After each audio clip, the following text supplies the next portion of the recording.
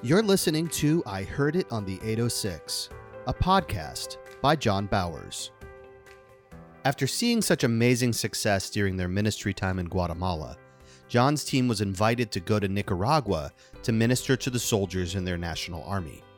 On the heels of seeing so many won for the Lord on their previous trip, it was easy for them to assume that they would receive the same kind of acceptance as they had in Guatemala. Here's John telling about the lessons he learned and the amazing things God did during their time in Nicaragua.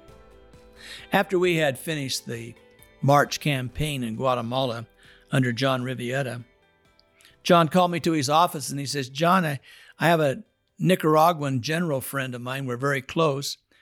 I've told him all about what you've done here in Guatemala by going to our army bases, and he would like to meet you.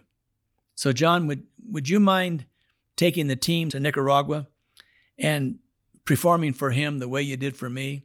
I'm sure you're going to have the same success that you had here." By the way, in Guatemala, we did go to all 32 bases, and 23,000 soldiers gave their hearts to Jesus.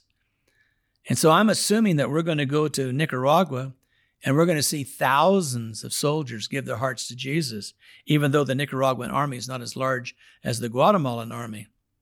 Upon our arrival in Nicaragua, General met with me, and immediately there was a different spirit. There was something missing. He confiscated our cameras. The Army confiscated our cameras. We have a professional photographer that travels with us. Confiscated his camera. Opened up, in fact, the camera and exposed the film, which ruined what we had on it prior to even going to Nicaragua. Had us get ready that afternoon to put the drama on to about 300 soldiers. We put the drama on. You wouldn't believe it. First time, we didn't have any response other than maybe 10 or 15 or 20 at the max, people that wanted to receive Jesus. Soon it was over, they filed out like, "Let's get out of here. This is not what we want." I says, "God, what is it?" He said, "Well, John, never assume. John, don't assume just because you were successful under the anointing of my Spirit in one circumstance, you won't be successful in the same way in the second circumstance. Even though it's an army general like John Riviera that you were successful, does not mean that the army general in Nicaragua is going to have the heart of John Riviera." I says, "Okay, then we're going to pack up and go home." And he says, "Wait." So we're waiting in Managua. We went back to our Holiday Inn compound there, and we got in, and we were scheduled to be there for 5 days ministering to the army. And so I thought to myself, well, we're here for 5 days. We just will take the drama and go on the street like we have done all over the world and put the drama on, and we'll carry on without the army. Got a call that night, and it was from a fellow by the name of Jaime Guerrera. And Jaime was the chief of police over the juvenile department of Nicaragua. He said, "Mr. Bowers, I was talking to the general in Nicaragua, and he told me about what you guys did in Guatemala and that I may need to talk with you." I said, "Well, that's fine." So he came to the hotel, and we met in a little coffee shop there, and Jaime says, "Listen, I know you've come here to minister to the army." I says, "Well, in all due respect, sir, I'm not going to minister anymore to the army. That's not what we were called to do." "Oh," he said, "praise God."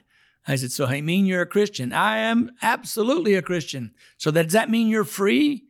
Does that mean that you can work for me and not the general?" I says, "We sure can. What do you have going?" He said, "Well, Mr. Bowers, we have a serious problem in Nicaragua. We have 45 gangs that have bandana colors signifying what gang they belong to." And he says, as being the head of the juvenile department of the police, I have a terrible reputation because when the gangs come in and they rob or steal or whatever they do to cause chaos, then I have to arrest, put them in prison. I cause enemies with the parents, the grandparents, aunts, uncles, nieces, brothers and sisters. I'm not very popular, and he says, I'm losing control. And he says, I've had a vision, and the vision is if I could start soccer leagues where I would have premium soccer uniforms, soccer balls, knee pads, shin guards, everything that goes with a perfect uniform, then I could start crusading and tell all of the youth in Guatemala we're going to have soccer leagues, which is the number one sport in Nicaragua. So he said if we could do that, we could have a crusade that would help out the whole nation by eliminating gangs, because they'd have to give up their gang bandana to get a uniform. But it has to be a quality uniform. They have to see that they're quality leagues where there's championships, most valuable players from first grade through high school. He said to start off with, I need 65,000 number one uniforms. Could you bring those to me? If you'll recall in the podcast 14, where John Riviera asked me to bring Bibles, I said yes. That was 32,000 Bibles, $32,000. But when you start talking about uniforms, 65,000 uniforms, that's a gigantic amount of money when you talk about the cost of the shirt, the shorts, the shin pads, the balls, the referee whistles, the referee uniforms. So I said, well, yes, I'm sure we can do that, but give me at least a month to go home and pray and seek God, because I don't want to make the same mistake I thought to myself I did it with Guatemala and the Bibles.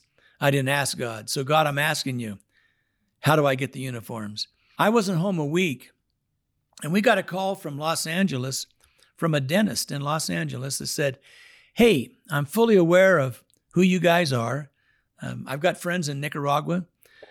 I got friends in Guatemala, and I heard about the campaign in Guatemala, and I understand that there's a possibility that you need uniforms, soccer uniforms, for Jaimín's vision he has for tournaments, soccer tournaments. I said, well, yes, I do, sir. He says, well, I'm going to give you a number, call it, use my name, refer to me, because this is a warehouse that prints basketball uniforms, soccer uniforms, baseball uniforms, swim uniforms, any track and field uniform, any uniform out there.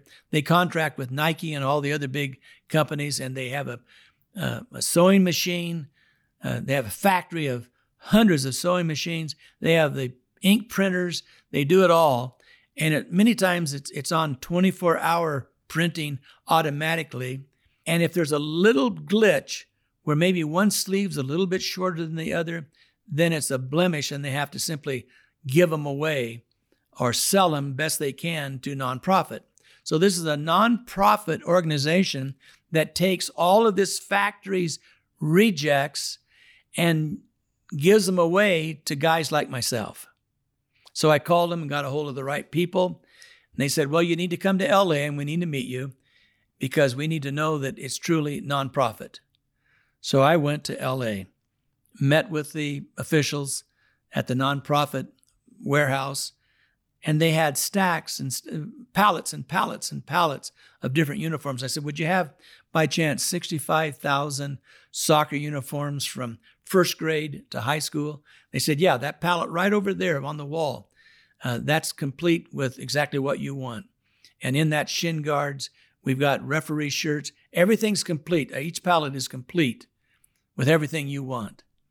I said, well, sir, what would it cost for me to buy that pallet? He says, $2,500. And I thought to myself, oh my goodness, God, you did it again. You're doing it again. $2,500 for $65,000 worth of uniforms. If you had to go buy those uniforms and get a discount from Nike or Reebok or whoever, you'd be at least spending $30 even with the discount. Well, you take $30 times 65,000. That's the kind of money that I was thinking of. And here God's saying, I'm going to give it to you for $2,500. So I went to the shipping company that they advised me to go to, talked to a lady there who would be taking care of our shipping because she ships for this nonprofit warehouse. She said that to go to Managua, Nicaragua, it would cost you $2,500. For $5,000, we sent 65,000 uniforms to Jaimín there at Managua, Nicaragua.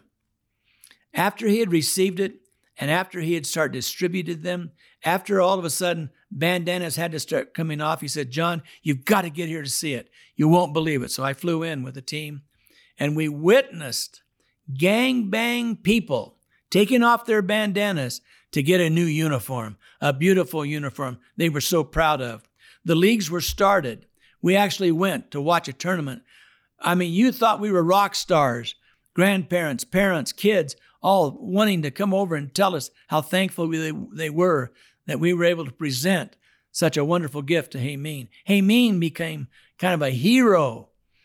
Folks, Hameen within a month contacted me and said, can you give me 65,000 more soccer uniforms? We sent 65,000 more. He did it the third time. The third shipment of 65,000 arrived. Can you imagine the amount of money that we sent on 3 different requests? And all of these uniforms were used up. It was bigger than they thought it was. They thought they could start in Managua and hope to spread outside a little bit. It went all over Nicaragua. It went all over Nicaragua, and it changed dramatically to the place where 49 gangs went down to 5 because of the soccer emphasis, the crusade that God used through soccer. After we had completed that campaign, I got a call the night before I'm to leave to come back to the States. And it was the president of Nicaragua, Daniel Ortega. And his assistant on the phone said, Mr. Bowers, President Ortega would like to meet with you. Would you come to his compound? So that night, 8 of us went to his compound. And here we met with the president of the nation.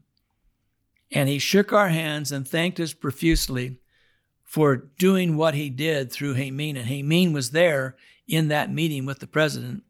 And Hameen said, you've got to listen to the story. And he told the story how the gangs had been reduced from 49 to 5. And they believed that as they continued to watch the soccer become so famous and so popular, that even those 5 would come to the Lord. Great revival happened. A great move of God happened. And so here again, I want to just simply give all the glory to God because it wasn't me. I'm just a servant that went to perform for the military, and God says, don't assume. John, don't assume. Just because you were successful this day doesn't mean you'll be doing the same thing this day. God has a different recipe for every occasion. Make sure you don't try to duplicate the recipe and miss out on the power of God. You've been listening to the I Heard It on the 806 podcast with John Bowers. Make sure you don't miss an episode by subscribing wherever you listen. To learn more about John Bowers, this podcast, and to find out how you can get a copy of his new book, I Heard It on the 806, go to ihearditon the806.com. This has been an Avenue 153 production.